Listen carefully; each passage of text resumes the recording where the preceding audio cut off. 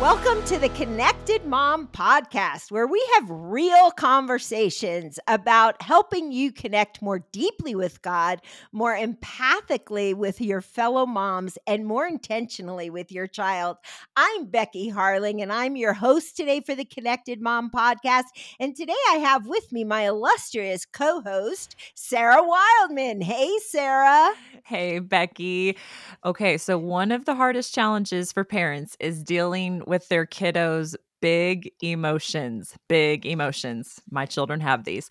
I mean, we don't want to shame these big, I Yes. don't know where they get it from, but anyway, sometimes it even interrupts our family life and leaves us feeling very disconnected from all the things we should be connected to. So that's what we're talking about today, right, Becky?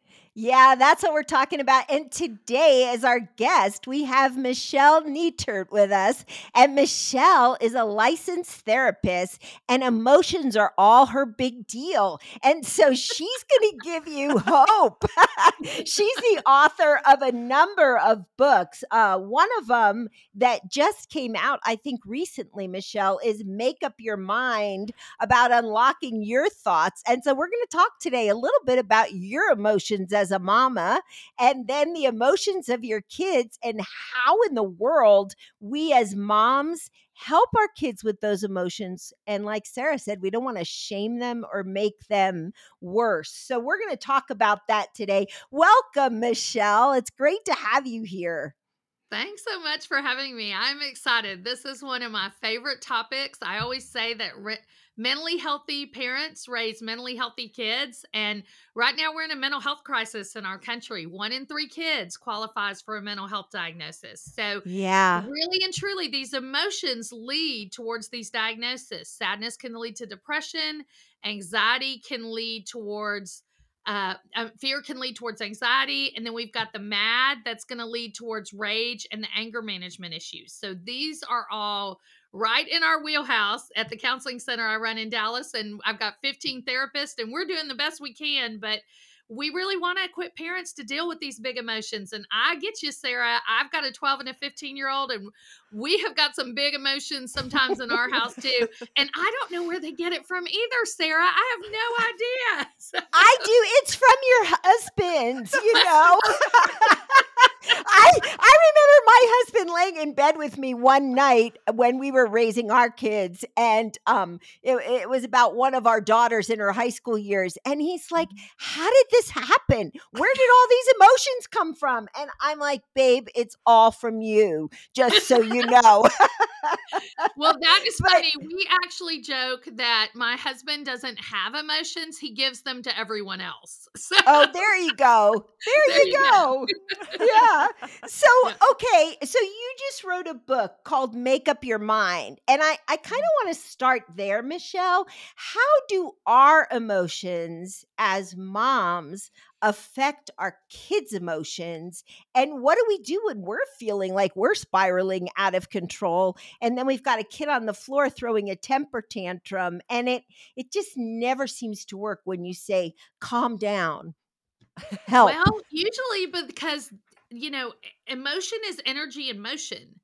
And I want to say that I again, love emotion that. is energy in motion. So if your energy is chaotic and out of control and you're saying calm down, what is your child going to experience? It's not the words you're saying, it's the energy you're emitting. So we're going to look at that first. And that's why I did write and added into a counselor's corner into this book by Denise Pass, Make Up Your Mind, Unlock Your Thoughts, Change, Transform Your Life. But really, we're talking about emotion. The chapter titles are the angry mindset, the anxious mindset, the lonely mindset, the depressed mindset, all these things we Mm. feel.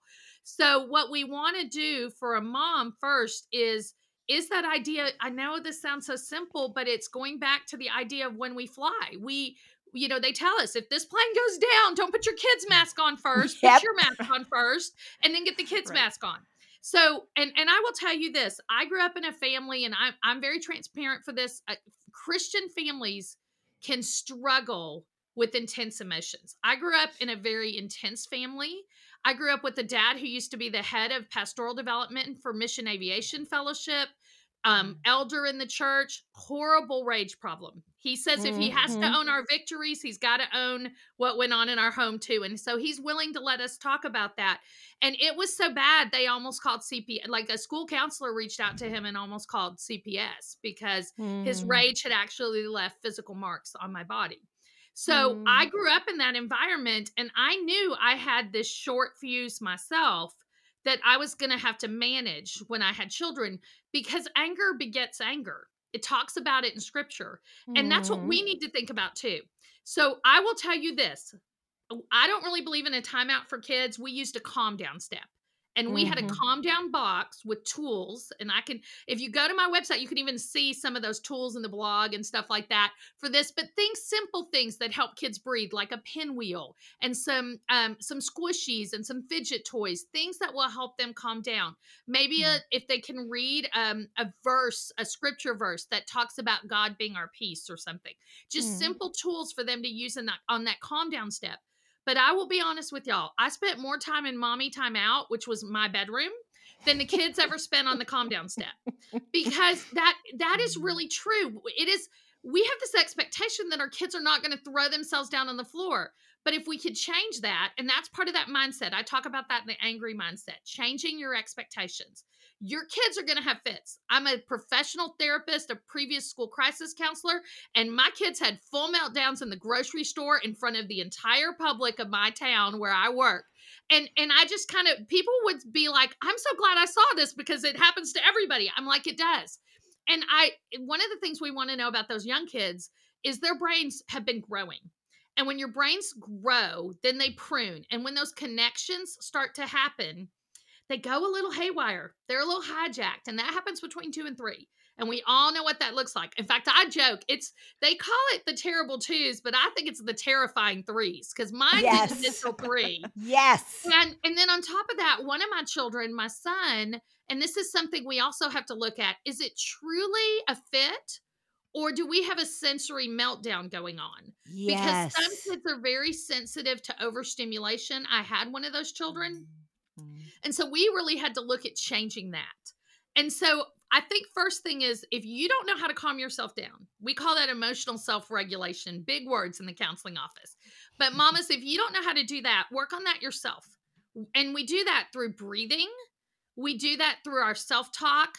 Like, I'm going to be okay. This is not my child's destiny. We're so scared if they're acting badly that this is, they're going to be in the jail someday for like some type of, assault or something. No, they're just a normal kid whose brain is changing for the most part. And the way you can tell if it's beyond typical is we look at 2 things in our counseling office. And then I'll let y'all ask me some questions about this. We look at intensity and frequency.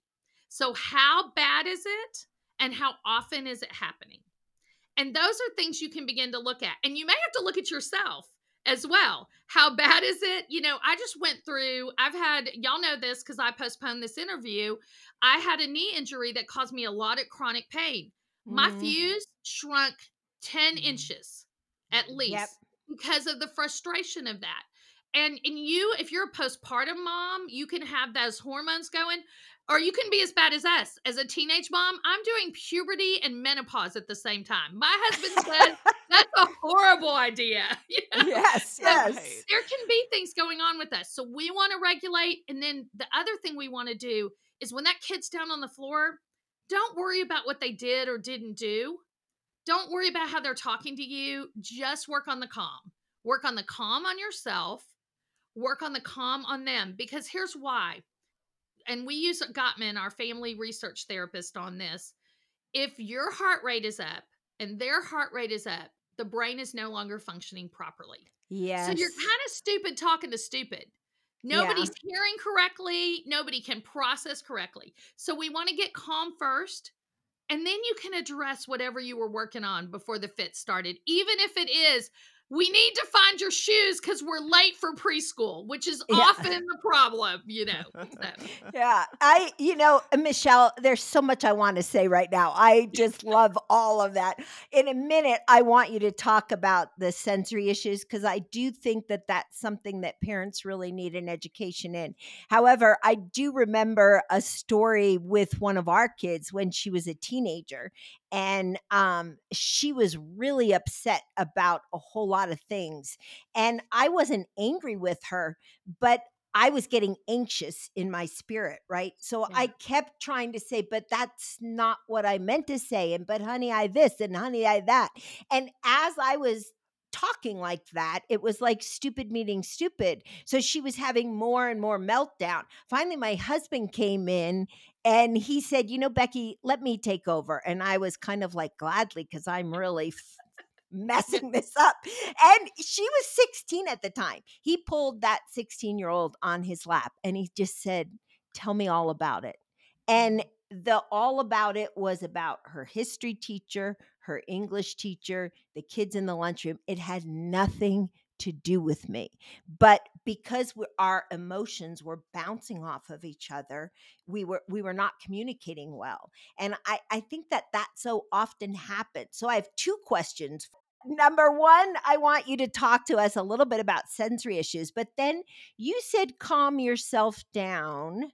You talked about a mommy timeout, which I love that. I have seen some of my kids practice that because I'm now a grandmother, and they'll say, well, mommy's getting a timeout in her bedroom. She just needs to relax a little bit before we come back to this.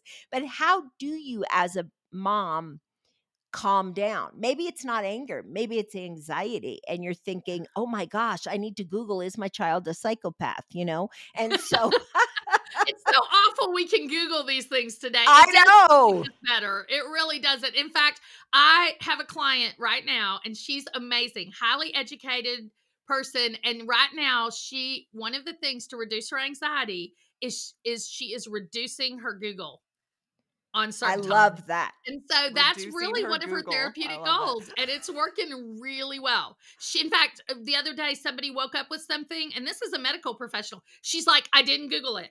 I just said to myself, we're gonna ride this wave like we did before, like my mom did. None of our moms Yeah, had like me. Google, right? I didn't Google anything. In fact, one of my daughters said to me, Mom, how did you raise us without Google MD? I said, we called the pediatrician and we got on our knees. You know what, Becky? And here's the problem. Google makes us feel like we're responsible for more than we need to be responsible Yes, for. I And I love think this that. is a huge mom struggle. We feel like if Yes. we don't know it and if we don't do it, then we failed our kids. And I just want to right now just break that idea Hmm. because none of us get hindsight. And a lot of times all we do is I Googled my knee and I was like ready for a knee replacement in no time. And it turns out there are some things to do in between that are working pretty well right now. So that's why sometimes, and it's so funny you bring this up and with your teenager, because I've got that same girl. And I'm telling you, if you have a daughter, an adolescent daughter, and your husband is the calm one, he needs to take over. Mine, now Yep. she gets more than she would ever get from me. She's got him wrapped. She says it's not around her finger, it's around all four, which I totally agree. But he does so much better with her than me right now. And some of Yeah. that's like, I don't know about you, but like my mom's voice irritated me in puberty. And so I don't know what that is, but like her dad just sounds better to her and works better with her. I think that's really wise to do a tag team. If it's available. It's not always available. Her dad used to be on the road 4 days a week before COVID. That wasn't available. So she and I had to figure it out. But it's funny you bring that up because that teenage brain is a lot like that toddler brain. It's going Hmm. through the same pruning between the ages of, depending on when they hit puberty, between 10 and about 14. We're going to see those same kinds of connections being made. So I tell middle school parents when I teach on the middle school brain in Christian schools, when they're going nuts and that intensity is really high, like maybe they're having a total meltdown and you just said to them, no, we can't drive through Taco Bell because we got to go pick up your brother, and they're starving and they're gonna die, and Yes. that kind of thing, and they look like you just told them like somebody was kidnapped in the family, but we're talking about Taco Bell. They have a hard time with perspective in that age range, and that's something we want to teach kids. In fact, Sissy Goff's book, Are My Kids on Track, she talks about that. Hmm. She and Dave Thomas. I don't want to leave Dave and them out. I'm gonna let the rest of them out. But there is that idea of perspective, and it's important to help our kids with it. But also, sometimes in the middle of it, the most important thing we can do is just soothe them. And that's what we have to know how to do ourselves as well. And that what I really tell moms, and this is hard for me, I'm going to be honest with you. I don't know if y'all figured this out yet, but my pace is rapid and my voice is Yep. loud. Okay, Yep. that does not Yep. work good for calm. So the first thing you're going to Yep. do is slow your brain down, slow your pace down of your speech, and slow. I mean, my therapists are shocked when I'm in a therapy office sometimes who come and watch me because I'm like this. I'm talking Mm. at a totally different pace and I'm helping you breathe. So we're doing it together.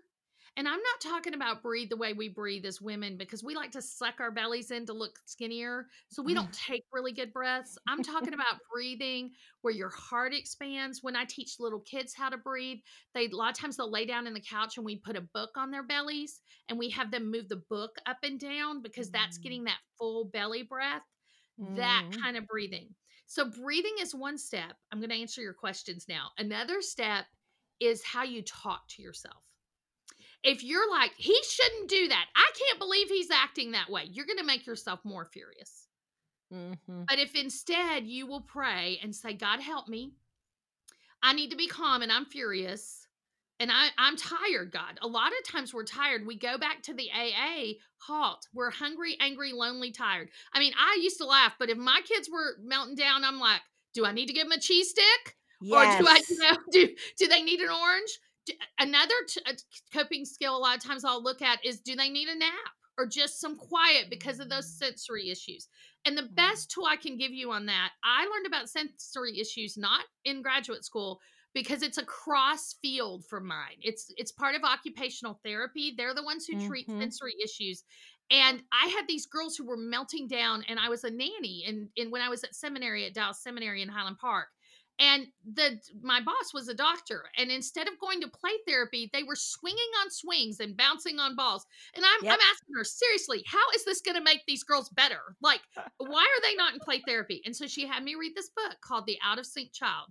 It's a classic. It's a great book. If you want to learn about sensory issues, mamas, that's your book. And you can tell if a kid's got sensory issues. Some of them will rub their faces in your skirts and on your belly. Some of them will be more sensory avoidant. They will loud noises will startle them. They won't like crowds of people. This is totally the son I have. He hates tags. Um, Yep. I that had type one of kid. like that. No Yeah. tags, no I had a daughter who would hand me her sock in the morning and say, "Can you iron this?" Because she couldn't stand the wrinkles in her sock. And I remember saying, "No, that's where I draw the line. I'm not gonna iron your socks," you know? Well, But I and had to watch everything she wore because certain fabrics bothered her, certain if I took her into a store with really bright lights and loud yes, music, she would have a yes. meltdown. She had the sensory things going on. Mm. Yes. And the sooner you get that treated, the better that is. There's also, I'm going to call it the wrong name. I always call it the wrong thing, but it's a dry brushing technique that is Yes, I've the heard of part that. of the OT formula. And that's a really important thing. What it does is it resets your vestibular system, which is Mm. how you get motion sickness. And so you can dry brush yourself as an adult. My husband, when he worked, my husband's a healthcare consultant. When he was on a project in New York City, when we went to the OT, they give us the evaluation back. And my husband's like, why are we treating this? This is just part of life. This is normal. And I looked at the OT and I said, meet the tree the nut came out of right here. Because he didn't, my husband literally has a list of foods he won't eat when he travels because he doesn't like Yep. to explain to every person his texture issues. I mean, this is very Mm. hereditary. Yep. My daughter out of this has developed misophonia, which is I've had to have her treated by an audiologist, and then the audiologist is doing my work. In fact, she's like, I need to talk to you about hiring your center to work with me because you know what you're doing on this. But what happens is she can't stand, during COVID, we didn't eat around each other as much. And so when she went back to school, hearing people chew and make Yep. noises puts her in a fight, flight, or freeze state. And it's very hereditary in my family. I mean, not my family, and my husband's. He broke up with me the first time we dated for chewing my popcorn too loud. No lie. And so there, I mean, it's really severe in this family. And so there are these things that kids struggle with that can create emotions in their body, just like when I had chronic pain. These things are real, and this is why we can't ignore them and shame them for them. We need to get into this treatment phase of dealing with the emotions. We want to acknowledge the emotion, because that alone, if you look at Happiest Toddler on the Block, which is a great book for preschoolers, he talks about this caveman idea. If you get down with that kid and you go, "You're mad. You're really, really mad." And then the kid will quit screaming, "I'm mad," because you've heard him. And sometimes they're like, "Yeah, I'm mad." And then all of a sudden you see a shift in their cognition in that process. And so those are tools to validate their emotion, and then to say to them, "I want to try to help you get out of your mad. I want to try, let's work together to get out of your sad." You know, that type of thing. If kids are scared, you have to address what they're scared of. And you know what? We have to remember our big adult perspective is very different than that little perspective. And so what they're scared of is very real to them. And we're not going to address it by minimizing it. Sometimes we can minimize it a little. Sometimes I train preschool teachers a lot. I did a ton of that this summer. And I laugh with them because sometimes you can get a kid in the 2 and 3-year-old zone out of that fit and meltdown through a process that we actually use in dialectical behavioral therapy. It's called distraction. And literally, this kid can be like, "I want an ice cream cone. I want an ice cream cone." You can go, "Look at that bird. Oh my gosh, that bird is blue and he just flew by." And all of a sudden the kid was going, "I want an ice cream cone." Goes, "Look at that bird. That's a really cool bird." And so sometimes you can use distraction like that. But after a while, they'll figure that out. Sometimes that even works in our car with teenagers. We'll put on worship music, and that will kind of change the tone, distract, a lot. I'll be honest, I'm rapid fire questions because I got them hostage in the car, and they like to hide in their rooms at this age. So a lot of times I'll make my daughter anxious with, what are we doing about this? Are we going to this? Do I need to drive you to this? These are all things I need answers to. But for her, and we are very different personalities. I'm a 2. I really am driven by people on the Enneagram scale, but I have a lot of 3 in me, which means I like to get stuff done. Yep. My daughter is a 9. She likes to chill and avoid anything stressful. My presence, and I've seen this in the therapy office with moms walking in, makes her whole body tighten up because my energy is so much more intense. So that's the idea. If you have that energy, I have learned to bring it down when I'm around her because she needs that. It's truly an emotional need for her, for me to come in quieter, calmer, and with less questions than I'd like to ask. Yeah. I can relate to the rapid fire questions. Sometimes I pick up some of my little grandkids from school, and I have one who takes a really long time to answer, And so what I'm learning to do is ask him a question. I'll be driving. I literally put one hand over my mouth and I count to 10 because it takes him about that long to begin to answer. And if I ask him another rapid fire question, which is my normal tendency, he'll be like, "Wait, what did you say?" And he's not even there with me, but I want him to feel heard, valued and loved. So I want to give him enough space to actually answer the question. I loved your story about chewing because I was just with my adult daughter on Saturday, and 2 of her kids, and she's the one that had a lot of the sensory issues. She would say this herself, so I'm not breaking any confidences here.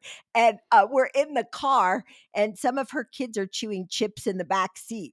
And all of a sudden, I see her, and she's like, "Ah," And she's like, "Okay, if you guys don't chew quieter, I'm going to let you out here, and you can walk the last block home." And she was just kidding, but I mean, the kids just thought it was hilarious, And so the more she would say that, the more louder they would chew. And it was just grating on her. But that's a real thing. There's a treatment for it too, which a lot of people don't know about.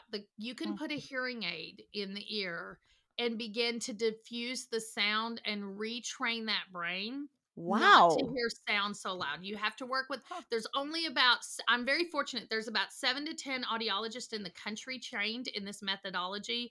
And one of them happens to be in the Dallas area. I'm driving a long way. Luckily, we can do telehealth once we got the hearing aids. We did the testing and we got them. But my daughter actually is using different apps.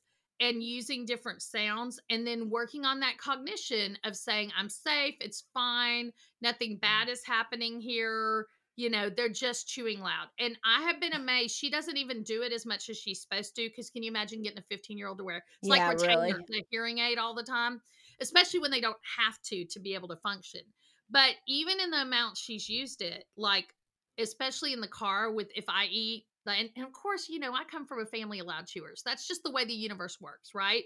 If your child has this thing, you're going to be on the other end of the spectrum. But we talked about it. We almost kind of had a little family therapy session with the audiologist because it would make her mad at me. And we had to deal with and then I would get mad because we weren't having family dinners because she doesn't want to eat at the table with anybody. She wants to go eat by herself. And, Hmm. we have all this research on family dinners and how important they are. We've learned to connect as a family in other ways. We don't eat a lot of meals together because it doesn't help us as a family. It makes things worse for us. And that's been hard. Sometimes us moms have to pivot. And I Yep. don't always love doing it, but I teach that a lot in the therapy office. If we're like craft sticks and we won't flex, a lot of times things will break. But if we learn to be like pipe cleaners and we learn that flexibility, it makes a big difference. Yeah, yeah. One of my grandkids is pretty far on the spectrum, and so they can eat family dinners, but he doesn't join. Yeah. He eats in an adjoining room, and that has worked well for them. You know. I'm so glad we're talking about this because I think moms feel like they fail when this kind of stuff happens. Yes. I Yes. think they do. So And I think, talk about that, Michelle. Okay, yeah. because a lot of, and then there's this whole Christian side of things. Mhm. I know the home I was raised in, uh anger was wrong, too much crying was wrong, all the emotions were wrong unless you were an adult. Then I saw a lot of rage. Right, you and I know grew up in that and kind of family. In fact, I had an experience with my dad this was shocking to me. In 30 years, my father and we kinda had come to Jesus. I had gotten some help in college, and, really, I'd worked with John Townsend and Henry Cloud and on Boundaries yeah. in my 20s, so my dad really respects me, but he lost it on July 4th, like, totally lost it with me, and I said to him, "Let's just stop talking," and he kept going. I mean, screaming at the top of his lungs and just Mm, angry and pointing, and I was like, "Oh, you can't stop." It, like, hit me, the therapist in me took over instead of the daughter, and I was like, "I'm gonna walk out. I love you, but I'm walking out." And so I left, and my mom came out, we talked for a little bit, and then I needed to come back in and get some car keys. So I thought I'd waited long enough. I came back in, and, my dad said to me, well, let me go back. When I was out there outside, I realized how fortunate I was that I was an adult. Because when I was a little kid, if I had said the things I said to my dad, I would have gotten probably hurt. And I mhm. wasn't allowed to show the emotion. I didn't even know how to stay calm the way I was able to stay calm as an adult now. Because when nobody in the family has those skills, the kids don't get those skills out of nowhere, Right. right? They don't come around that way. So when families teach, and that's why I'm writing these books on, like, God, I feel sad, and God, I feel mad, and God, I Mhm. feel scared. Because if we can teach this emotional self-regulation, and let me say this, there's two parts to this. There's the skill, and then in Christian families, I believe that self control is a fruit of the Spirit. So the more connection we have to God and faith, the more self control we're able to gain. But we can be connected to God like my father and have a brain issue like his family does and really struggle with self control. Yeah. And that Yeah. may not always be able to be repaired. Now I've seen him do a lot better, but he was not good on July 4th, let me tell you. Yeah. But and we even had more trouble because when I came back in, and I was just so compassionate for the child I was, but so grateful for the woman I was now in that Yeah. moment. I love And that that. was kind of interesting to see. I'm writing a book for teenage girls right now on daddy issues with Lynn Cow. We're writing a devotional on the father heart of God. And so I thought, well, God, there we go. I'm going to get daddy issues brought back up. Here we go. But when I came back in, I said to my dad, he started talking to me and he said, I'm sorry I screamed, but you, and I was like, oh, dad, you need to stop. You need to stop right there. Because when as a child, I heard these kind of apologies, but I will not take this kind of apology as an adult because you were raging and you were out of control and I never lost my temper. And it doesn't matter what I say or what I do. I'm not responsible for your behavior. You are. So I'm going to forgive you because that's who I am and I love you. But if you can't own your own behavior, just don't say anything. And he then looked at me and said, I'm sorry I got so mad. And I said, I love you. I received that. Wow. Water under the table. I Yeah. think on the flip side of this whole spectrum, I mean, there are a lot of Christian parents, unfortunately, who think it's a sin to get angry, or it's a sin to cry, or it's a sin to feel Mm. anxious, or it's a sin to feel depressed. And yet we see that Jesus displayed all the range of emotions and we are created in his image. And so Jesus got pretty angry in the temple, and he was pretty sad in the garden. And so I think parents of Christian parents really need to take a look at the fact that emotion is not wrong. It means you are alive and you've been created in the image of an emotional God who's incredible. But as we grow in the Holy Spirit, he allows us to manage those. So Michelle, man, we could go on for hours and hours, but we are almost out of time. In fact, probably we are out of time. But Sarah and I are both huge fans for praying scripture over our kids in my own parenting journey. And as I said, I'm now a grandmother. Learning to praise scripture and learning how to praise God in the journey really quieted a lot of the struggle that I had from childhood with anxiety. And so that's a big emotion for us as mothers, is that anxious feeling. Yeah. But talk about praying scripture, and what are some of your favorite scriptures to pray for your kids? Well, I think I'll give you one that I used, and we went through a really hard time as a family. My husband's twin sister and her husband both were diagnosed with cancer within 2 weeks of each other, and they died Mm, within 2 years of each other. wow. So we had a lot of fear and I didn't realize this. I was talking to my daughter a lot and my nieces and my nephew, but I had a 2-year-old son, very nonverbal, who watched all this happen over from 2 to age 7. Mm, And he developed a lot of anxiety, already mm, hereditary for him. And then this really triggered it. And mhm, so he would go to bed at night. I didn't even realize it. He developed stomach issues, which is very common for adults and children who are under too much anxiety, fear, or stress. They will get reflux and gastric issues. And so I mm. thought he and I both had a stomach bug that never went away. And I from the traumatic stress of just all of it, and him from thinking he didn't know that both parents dying wasn't normal. He thought that happened to lots of kids Mm, because, or typical, I would say, because it did, he was watching this. And so he was having dreams that, like, my husband got on a plane and it crashed and I got cancer and died really fast. oh. And so in the midst of that, I taught him 2 Timothy 1:7, which is one of my favorite scriptures for mental health in general. And it's, God has not given us a spirit of fear, but of power, love, and a sound mind. And so I think while we acknowledge we experience fear, that's not the spirit in which we live out of. We don't Yeah. sit there and dwell and build it, because if we do it, when I talk to kids, I talk to them as fear being, and I start with worry because worry's before fear. So Mhm. worry's like a little dragon. And if you feed that dragon, it's going to grow and it's going to grow and it's going to grow and it's going to grow. And pretty soon the dragon will be bigger than you. The dragon will feel bigger than God. But I tell kids all the time in my office, I've never met a worry dragon bigger than God, ever, because we've always Mm. seen that. Because we've been given the power to demolish that kind of fear. But that's a hard thing to explain to a little kid. So, what we have to work on is shrinking the worry dragon. And we do that through using scripture, for telling, my son would see things at night and I would teach them to tell them to go away in Jesus' name, because I didn't know if they were Mhm. just his fear or spirit or what. And so we Mhm. teach our kids that kind of armor of God, spiritual warfare concept, and that shrinks the worry dragon. And here's the thing, parents, I really want you to teach your kids. This is something I said to my kids over and over again. There is nothing we're going to face that you and I and God can't handle together, because Mhm. when they feel like we are too fragile, they're too scared to bring it to us. I had a kid the Mhm. other day, 18 years old. She's not much of a kid anymore, but I've known her for a long time. And I had to hospitalize her. She was struggling with suicide, and it had grown to the point where she acted on it. And I told her, "Why didn't you come to your mom?"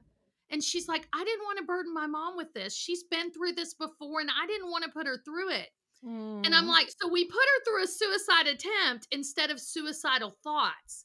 And the kid's like, "Yeah, that doesn't make a lot of sense, does it?" But at the time, you're guarding people. And so I Yeah. think it's so important that we help kids know that there is nothing, if we can handle their mad, we can handle their sad, we can handle their scared. God can. Look at Psalms. I mean, David looks like a bipolar mess, manic depressive. He's like, "I can do anything." And the next thing he's like, "Slay me now, Lord. Just put me out." He Yeah. looks like a 2-year old, right? When you read Psalms. And so I think we want to share that with our kids. This is normal. And now it's not as normal for my husband. He is not wired the same way I am. He feels emotions on a scale of like 1 to 3. I feel emotions on a scale of like 1 to 20 on a scale of 1 to 10. All of us are wired differently. Your kids are going to be wired differently. I have one child that feels a lot and shows very little. I have another child that doesn't feel quite as much, but he'll show it more when he feels it. And Hmm. so you have to learn how your kids work and then let them know that the way they were made is great and that they're going to be able to manage these emotions. Yeah, that's a great place to end, Michelle. This has been so helpful.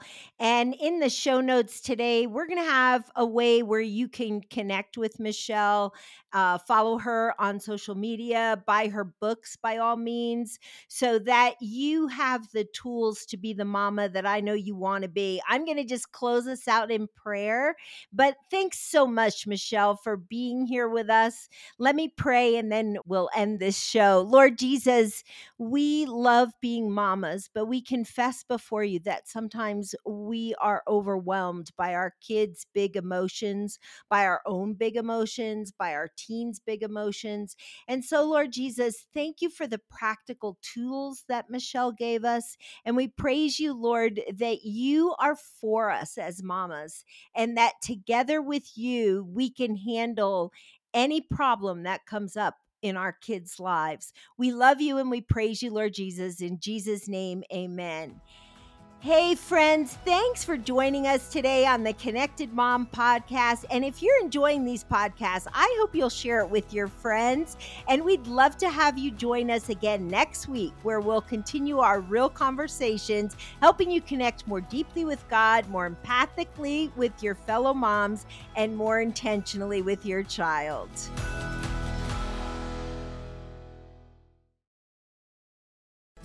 Hey, all you moms out there, this is Becky Harling, and I love creating resources to help you connect more empathically with your child. One of those resources is a book that I wrote called How to Listen So Your Kids Will Talk. One of the greatest skills you can cultivate, really enhance that connection with your child, is the skill of listening. So how well do you really listen? This book is loaded with practical ideas to get your kids talking and to help you as you listen. You can buy it wherever Christian books are sold. You can order it on Amazon or anywhere else. So I hope you'll get a copy of the book and put the work into listening to your child.